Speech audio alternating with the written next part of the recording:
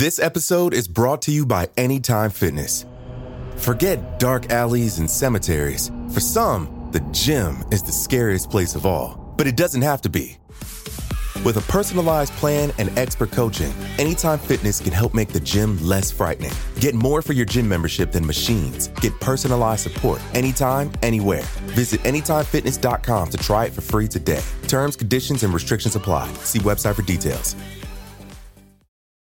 One size fits all seems like a good idea for clothes until you try them on. Same goes for healthcare. That's why United Healthcare offers flexible, budget-friendly coverage for medical, vision, dental, and more. Learn more at UH1.com.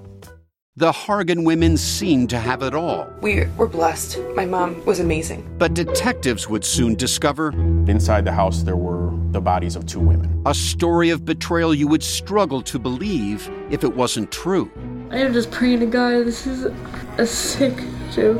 From 48 Hours, this is Blood is Thicker, the Hargan Family Killings. Listen to Blood is Thicker, the Hargan Family Killings, wherever you get your podcasts.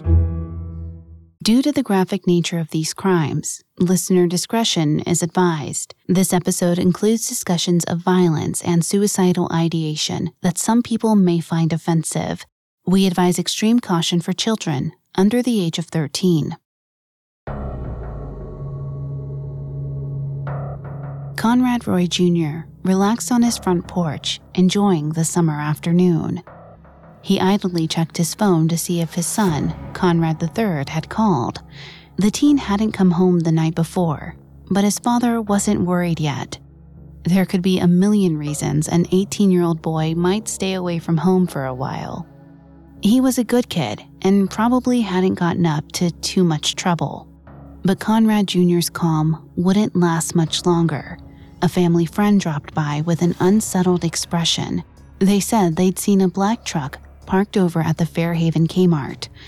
It was surrounded by yellow police tape. Conrad Jr.'s stomach twisted into a knot. His son drove a black truck. Conrad Jr. jumped in his car and raced to the Kmart. He couldn't hold a thought or even a prayer inside his mind. When he pulled into the parking lot, his worst fears were confirmed. It was his son's truck, all right, surrounded by police officers. Conrad Jr. looked at their grim faces, their downcast eyes. He froze, feeling a swell of anguish rise in him, like nothing he had ever experienced before. He knew, without a doubt, that something horrible had happened to his son.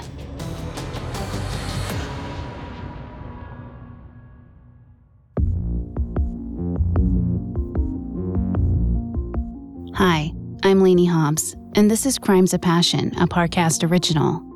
The legal definition of a crime of passion is a violent crime that occurs in the throes of extreme emotion, leaving no time to reflect on the consequences.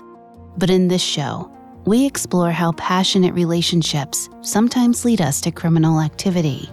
How does a husband and wife become killer and victim, or killer and co-conspirator?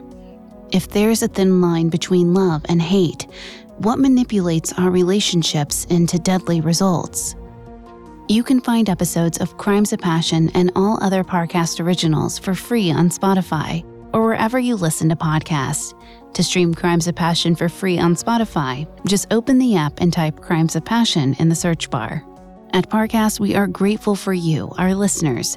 You allow us to do what we love. Let us know how we're doing.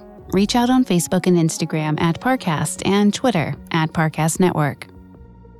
Last week, we discussed how Massachusetts teenagers Conrad Roy and Michelle Carter began an online relationship in 2012. Over the course of the next 2 years, through thousands of texts and social media messages, Conrad confided in Michelle about his struggles with depression and suicidal ideation. Although Michelle initially seemed eager to help Conrad get better, in July of 2014, her reaction changed. She began actively encouraging Conrad to go through with suicide. This week, we'll discuss Michelle and Conrad's last conversation, the tragic death that resulted, and the criminal charges that ensued.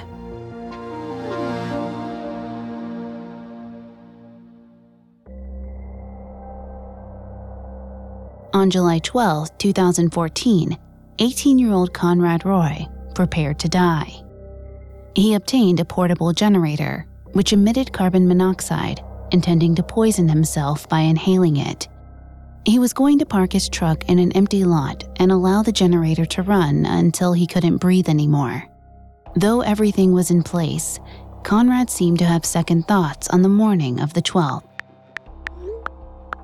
He texted his girlfriend Michelle, telling her that he was feeling hesitant. She told him that he was overthinking it, texting, "You just need to do it, Conrad." Conrad was worried about his family. He didn't want to hurt them. Michelle dismissed these concerns. She told him his family would get through it. She promised that she would be there to help them grieve.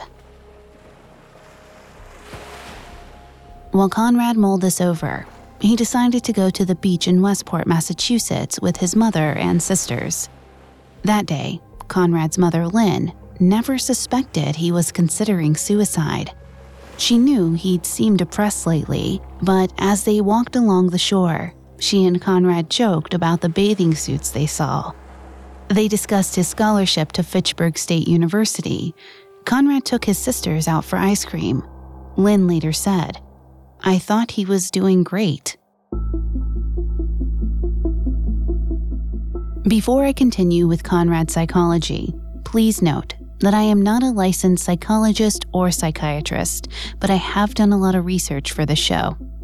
According to the American Foundation for Suicide Prevention, one of the warning signs of suicide is a sudden improvement in mood. Medical News Today has reported that this mood shift may occur because the afflicted individual feels relief that they've come to a decision.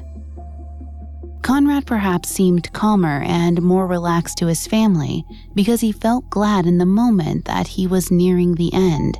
The looming decision hadn't been made. Even as Conrad spent the day with his family, he continued to text Michelle for most of that afternoon. Conrad told Michelle that he felt worried and stressed, but he was still committed to going through with his plan. Around 6:00 p.m., Conrad told his mother he was going out to visit his friend Ariana. She asked if he'd be home for dinner.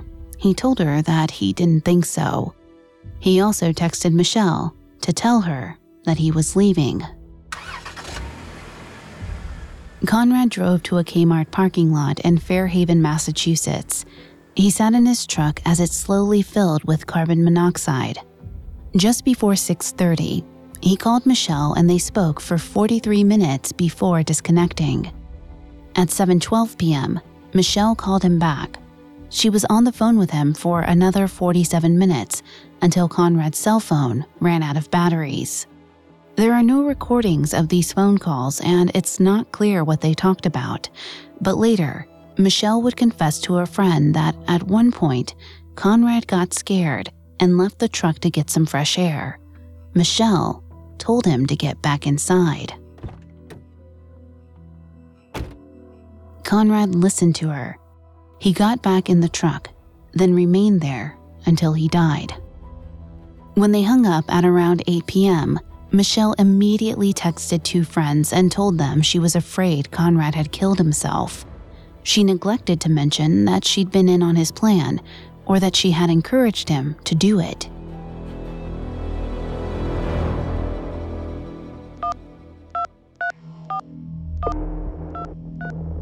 Afterward, Michelle tried calling Conrad again. The call went straight to voicemail. She continued to call him more than 20 times and received no response. She texted him asking if he was okay. After months of Conrad's suicidal talk, she seemed unconvinced that he might actually be dead. Eventually, Michelle tried texting Conrad's sister Camden, asking if she knew where Conrad was. Camden assumed that Conrad was at their father's house, and Michelle apparently believed her. She immediately texted Conrad, "I thought you actually did it." She also told him that since he hadn't gone through with suicide, maybe it was time for him to finally get help. Of course, Conrad didn't respond. The next morning, July 13th, When Conrad didn't return home, his mother reported him missing to the police, and his family went out looking for him. 11825, code 6, 105 North Avenue. That afternoon, police discovered Conrad's truck parked in the Kmart with his body inside. They also found his phone sitting next to him. Although Conrad's death was not at that time considered suspicious, police decided to confiscate his phone. They thought it might give them answers as to why Conrad had taken his own life. In the meantime, Conrad's family grieved his loss. On July 19th, they held his funeral, which Michelle attended. Some of the family members recalled that she acted oddly, asking Conrad's sisters for some of his belongings and even requesting to keep some of his ashes. Conrad's friend Ariana said, "She sat up close to where the family area was. I always described her scene as the grieving widow. She was constantly sobbing. She made a scene." That evening after the funeral, Michelle texted Conrad's phone. It made her feel better to text him, even though she knew he couldn't answer. In these texts, she seemed to have regrets. She wrote that she was sorry she had let him commit suicide. She wished she had done something to stop him. Michelle continued to text Conrad's phone on a near daily basis for the rest of the summer. Over the next few weeks, Michelle also kept in regular contact with Conrad's family. In several text messages, she attempted to comfort Conrad's mother, Lynn. She reassured Lynn that Conrad's death wasn't her fault and that there was nothing anybody could have done to change his mind. Then, shortly after Conrad's funeral, Lynn mentioned that the police had taken Conrad's phone. That might be when Michelle started to worry. Would she be in danger if the police saw her messages to Conrad? Could she go to jail? The thought was terrifying. But it's possible Michelle found herself worrying even more about what Conrad's family would say. She'd promised Conrad she would be there for his mother and sisters after he was gone, and she was true to her word. She liked to think of herself as their rock. She was being helpful, loyal, and supportive. Everyone could see that now. But if those texts got out, everything would change. Conrad's family might hate her. Everyone would hate her. Michelle did her best to put the police investigation out of her mind for the moment. In late June, she told Conrad's mother that she wanted to organize an event to help raise money for mental health and suicide awareness. The event would be held in Conrad's honor, but it would also put the spotlight right on Michelle. This attention seemed to be what she craved, but it would soon come back to haunt her.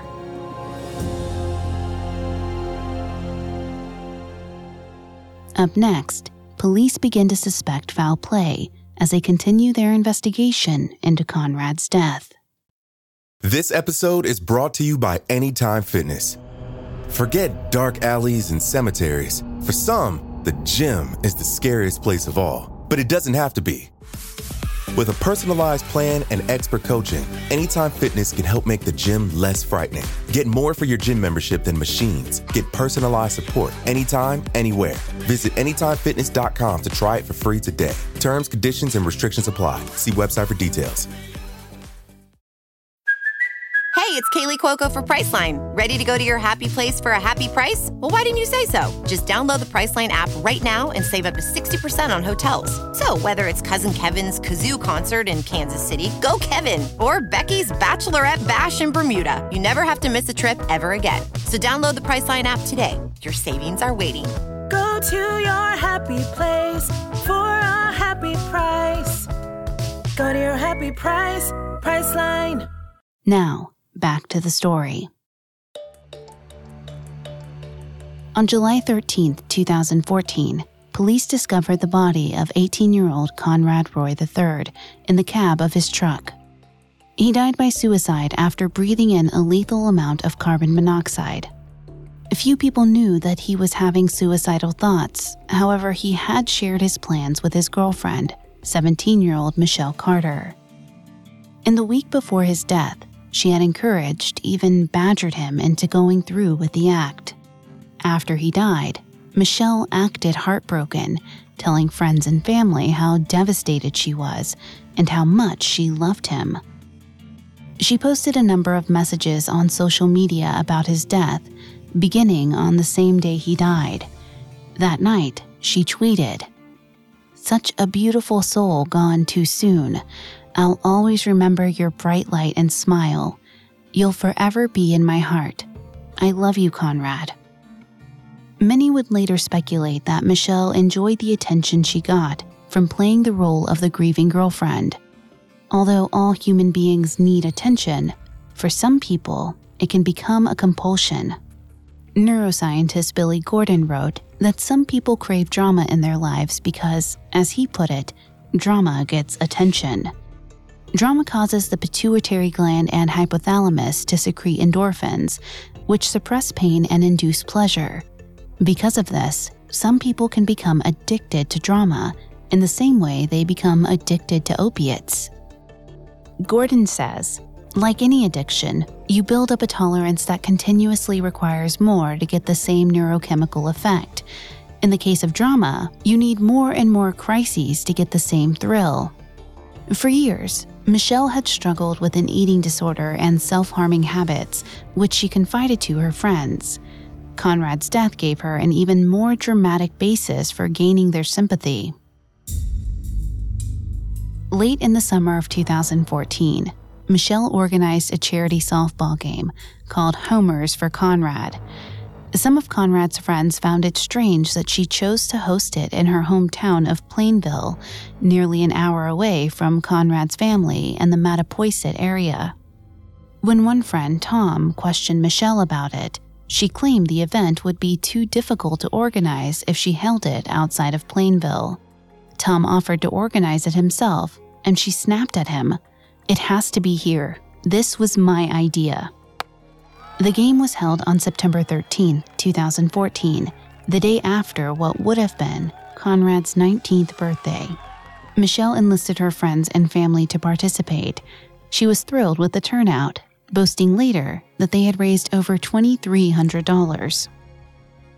It wasn't just the money Michelle was happy about. The event made her feel important. She liked the fact that people saw her as an advocate for mental illness. Michelle later claimed that a suicidal girl had seen the Facebook announcement for Homers for Conrad and had reached out to Michelle for support. She bragged, "I helped her, and she said I saved her life." Michelle's friends heaped praise on her following the softball game, calling her brave and amazing for working so hard to raise awareness. One friend texted, "Conrad is 100% proud of you. Everyone is." But public opinion of Michelle would soon change. By that fall, police had reviewed the contents of Conrad's phone. He had deleted nearly all of his texts, except for a single thread going back to the week before his death between him and Michelle Carter. Police saw the multiple messages encouraging Conrad to commit suicide. They realized they might have a criminal case on their hands. On October 2, 2014, police went to Michelle's high school to question her. During the interrogation, she told them that she had been speaking with Conrad on the phone the night he died. She said, "We were talking and then the phone hung up, but I didn't really think anything of it." Her text would reveal a different story. Police had arrived ready with a search warrant, granting them permission to take Michelle's phone. Michelle seemed reluctant to hand it over, asking the police if she would get it back. They told her they'd return it, eventually. Searching the phone, Michelle's messages only cemented the theory that she had played a role in Conrad's death. 4 months later, on February 4, 2015, a Bristol County grand jury indicted Michelle Carter on charges of involuntary manslaughter. Although she was 17 at the time of Carter's death, she was charged as a youthful offender rather than a juvenile. Youthful offender is a category reserved for minors between the ages of 14 and 17 who commit a crime involving serious bodily harm. While juvenile offenders don't serve sentences beyond their 18th birthday, youthful offenders could face the same maximum penalties as an adult. Michelle's manslaughter charge carried a potential sentence of 20 years in prison. She was arraigned the following day and released on a $2,500 cash bail. The indictment was made public on Thursday, February 26th, and the media immediately latched onto the story. Reports of Michelle's text messages appeared in newspapers around the country. Conrad's family was shocked. His aunt later said, "It was almost the same feeling as finding out that he died." Once the case started making headlines, even those closest to Michelle were appalled. One student interviewed at Michelle's high school said, "A lot of people who think she's guilty are disgusted with her." On social media and internet forums, users called Michelle manipulative, evil, and a psychopath. Many were particularly outraged when Facebook pictures surfaced showing Michelle at her senior prom, hanging out with friends, and taking a trip to Disneyland after her indictment. While she awaited trial, Michelle was banned from using social media, but her mother had posted these pictures on her own account. Several media outlets characterized the post as callous. Conrad's aunt commented on the situation. "It just doesn't feel like she's grieving, and that's really confusing for us." In any case, negative public opinion would not be enough for the prosecutors attempting to convict her. In order to prove involuntary manslaughter, they would have to show that Michelle had committed reckless or wanton behavior that resulted in Conrad's death.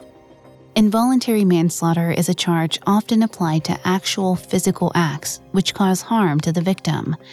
But in this case, Michelle wasn't present for Conrad's death. She had been home at the time, almost 50 miles away. The prosecutors were arguing a novel legal case, and they knew it would be an uphill battle. The case also gave rise to constitutional concerns. Legal experts were divided on whether the district attorney's office violated Michelle Carter's First Amendment rights by prosecuting her. In an article for Cosmopolitan, author and attorney Jill Filipovich summarized the problem facing the district attorneys. Filipovich wrote, "Even as Carter seems like a young woman without a moral compass, a depraved and cruel person who acted appallingly and should find herself legally penalized for something, manslaughter seems to be a step too far. Holding someone legally responsible for another suicide criminalizes speech that, while bad, should not be illegal." Michelle's lawyer, Joseph Cataldo, felt the same way. In August of 2015, Cataldo filed a motion asking the court to dismiss the indictment or, alternatively, charge her as a juvenile rather than a youthful offender. However, the judge rejected his motion. Cataldo appealed to the state Supreme Judicial Court. Months went by as Michelle waited for their decision. Prosecutors were concerned about the delay. If the Supreme Judicial Court required Michelle to be tried as a juvenile, they would only have a few months until her 20th birthday to bring a case against her. But on July 1st, 2016, just a month before Michelle's 20th birthday, the court issued their decision. They upheld the district attorney's indictment of Michelle as a youthful offender. Not only would she have to stand trial for Conrad's death, but she'd potentially face the full 20-year adult sentence if convicted. Michelle was reportedly bewildered by the manslaughter charges. Her lawyer said that she couldn't understand why she was being prosecuted. Nevertheless, she would soon have to defend herself in court. Coming up, Michelle Carter goes to trial. This episode is brought to you by Etsy. Sound the gifting panic alarm. You need to get an amazing gift. Wait, no, the perfect gift. Relax. Now you can use gift mode on Etsy. Gift mode on Etsy takes the stress out of gifting, so you can find the perfect item for anyone and any occasion. It's easy. Just tap or click gift mode on your Etsy app or Etsy.com. Then answer a few short questions about who you're shopping for and what they like. And gift mode instantly gives you curated gift ideas based on hundreds of personas. Now it's simple to find gifts made by independent sellers for all the people in your life. So whether you need a housewarming gift for the new homeowner or a birthday present for the pickleballer, Gift Mode has you covered. Need to find the perfect gift? Don't panic. Try Gift Mode on Etsy now. Hi, I'm Daniel, founder of Pretty Litter. Cats and cat owners deserve better than any old-fashioned litter. That's why I teamed up with scientists and veterinarians to create Pretty Litter. Its innovative crystal formula has superior odor control and weighs up to 80% less than clay litter. Pretty Litter even monitors health by changing colors to help detect early signs of potential illness. It's the world's smartest kitty litter. Go to prettylitter.com and use code SPOTIFY for 20% off your first order and a free cat toy. Terms and conditions apply. See site for details. Now, back to the story. More than 2 years after 18-year-old Conrad Roy died by suicide, the Commonwealth of Massachusetts moved forward in their criminal trial against his girlfriend, the now 20-year-old Michelle Carter. The prosecution argued that Michelle's text messages encouraging Conrad to commit suicide constituted reckless or wanton conduct that caused Conrad's death. But they had to overcome the argument that they were violating Michelle's First Amendment rights to free speech. The case sparked criticism from First Amendment groups like the American Civil Liberties Union of Massachusetts, but the defense had their own uphill battle, given Michelle's unlikability. Michelle's attorneys rooted their defense in Michelle's previous mental health struggles. In March of 2017, they hired psychiatrist Dr. Peter Breggin to testify as an expert witness. Dr. Breggin has faced criticism for decades for his opinions on psychiatric medicine. In 1987, he went before a medical disciplinary board after he appeared on The Oprah Winfrey Show and suggested that psychiatric patients should refuse to take their medication. The complaint against him was ultimately dismissed, but many of Dr. Breggin's colleagues felt that his recommendations amounted to malpractice. Since the mid-1980s, Dr. Breggin had made around 90 appearances in court as an expert witness. In the Michelle Carter case, prosecutors tried to bar the psychiatrist from testifying. They pointed to the fact that in prior cases in 1995 and 1997, judges had ruled to exclude his testimony. A judge from one of those cases wrote that Dr. Breggin's opinion was totally without credibility and called him a fraud. But ultimately, in the Michelle Carter trial, the judge would allow him to testify. On Monday, June 5th, Michelle waived her right to a jury trial. She instead asked for the decision to be made solely by the judge. Michelle's attorney probably felt that a judge would be more likely to base his decision only on the law, while a jury might be more moved by emotions and moral considerations. Over the course of the next week, Conrad's family, as well as friends of Michelle's, testified on behalf of the prosecution. They described her as a lonely girl who was desperate for approval. The prosecutor argued that she manipulated and bullied Conrad into killing himself to win attention for herself. This strategy did draw some criticism. Some said that the prosecution was appealing to sexist tropes to secure conviction. Amanda Knox, who spent 4 years in prison for the murder of her roommate before she was acquitted, wrote an op-ed in the Los Angeles Times in support of Michelle. She called attention to the way the media had turned Michelle into a cold-hearted femme fatale, just as it had done with her. She added, "We want to assign agency whenever something bad happens, but in doing so, we discredit Conrad Roy's agency, which included his choice to get back in the truck." Michelle's lawyers also tried to refute the idea of Michelle's culpability. They presented evidence of Conrad's long history of depression and his rocky relationship with his father to take some of the blame away from Michelle. On Monday, June 12th, psychiatrist Peter Breggin also testified that Michelle was negatively affected by her medication, Prozac and Celexa. He argued that these drugs caused involuntary intoxication. This drug state, Breggin said, affected Michelle's front lobe function, which controls empathy and decision-making. Breggin said that the drugs made her psychotic, delusional, and disturbed. He believed the medication tricked her into believing that Conrad's death would be a good thing. In cross-examination, prosecutors pointed out that involuntary intoxication is a legal defense, not a medical diagnosis. In a letter published in the Boston Globe, psychiatrist Dr. Susan Donaldson called the testimony questionable and wrote, Dr. Breggin is a controversial figure who is loudly critical of biological treatments of psychiatric illness, dismissing decades of studies and clinical experience. Few psychiatrists would endorse the statement he made.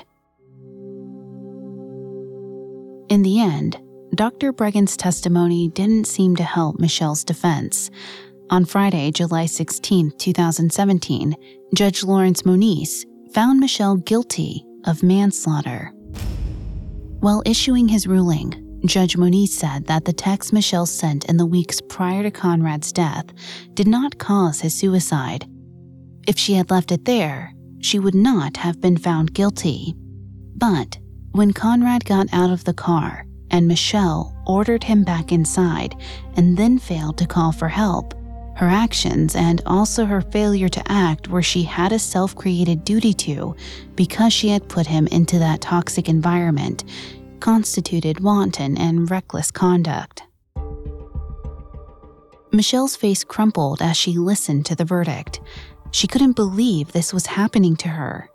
Even worse, around her, people were celebrating. They were glad to see her punished. She didn't understand it. None of them really knew Conrad, not the way she did. Michelle felt her lawyer put his hand on her shoulder. He began to lead her out of the courtroom. Michelle ignored the cameras, microphones, and journalists in her path as she hurried away. She tried to picture her future in a jail cell, but she couldn't. This wasn't supposed to happen. Her love story, epic, romantic, tragic, wasn't supposed to end this way. On August 3rd, 2017, Michelle returned to court for sentencing. Conrad Roy's family hoped she'd get the maximum penalty of 20 years. The prosecutors were asking for 7 to 12. Instead, the judge sentenced Michelle to 2.5 years in the Bristol County House of Correction. But Michelle would ultimately only serve 15 months. The rest would be suspended.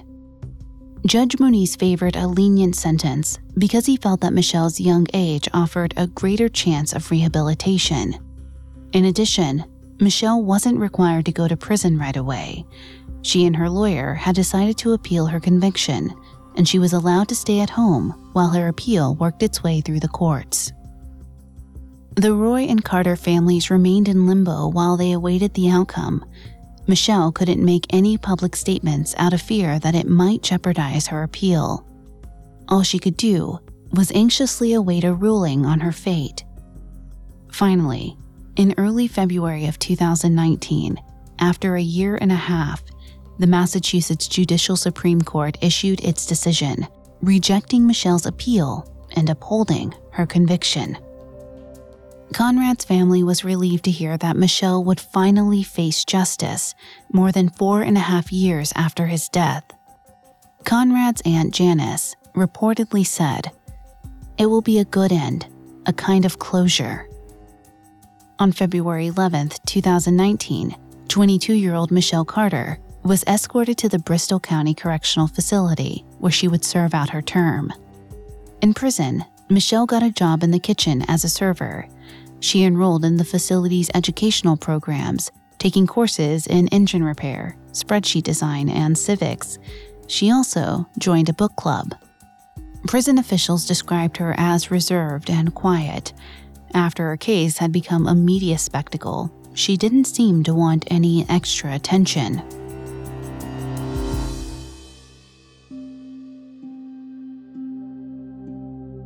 Even so, the case didn't quite fade from the spotlight.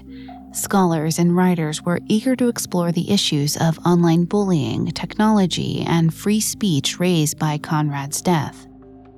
In July of 2019, HBO released a 2-part documentary entitled I Love You, Now Die: The Commonwealth versus Michelle Carter.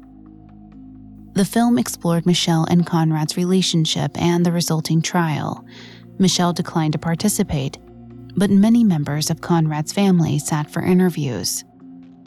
In the Atlantic's review of the documentary, writer Sophie Gilbert talked about the cultural significance of the case, saying, "It's messy in a way that indicts Carter less than the culture she was raised in, one where doctors prescribe drugs to teenagers without a real sense of their impact on developing brains, and where digital technology has become ubiquitous so quickly that ethical frameworks surrounding its usage haven't had time to catch up."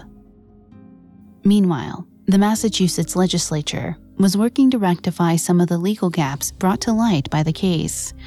On July 24, 2019, the state legislature filed a bill entitled Conrad's Law. Under the new regulations, coercing someone into committing or attempting suicide could be punished by up to 5 years in prison. In November of 2019, Conrad's mother, Lynn, testified in front of the Massachusetts legislature's Judiciary Committee in support of the bill.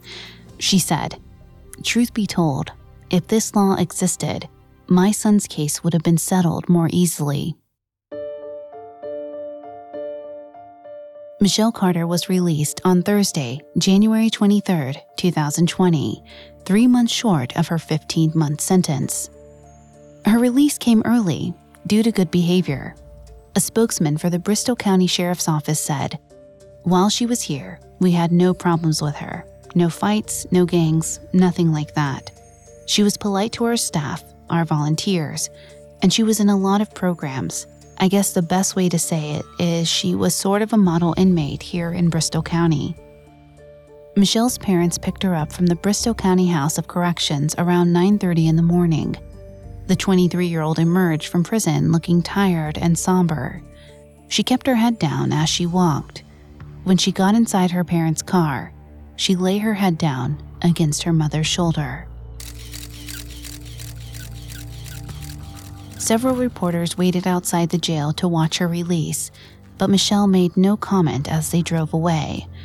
After being convicted for the impact of her words, Michelle Carter now seemed to feel that silence was her best option.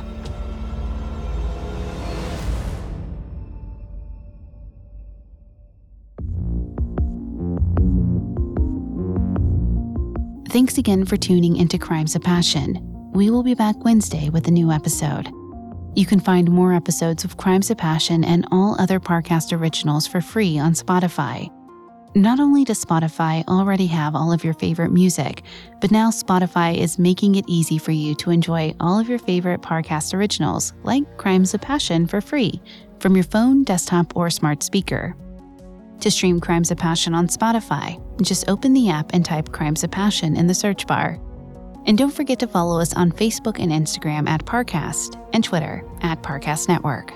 We'll see you next time when true love meets true crime.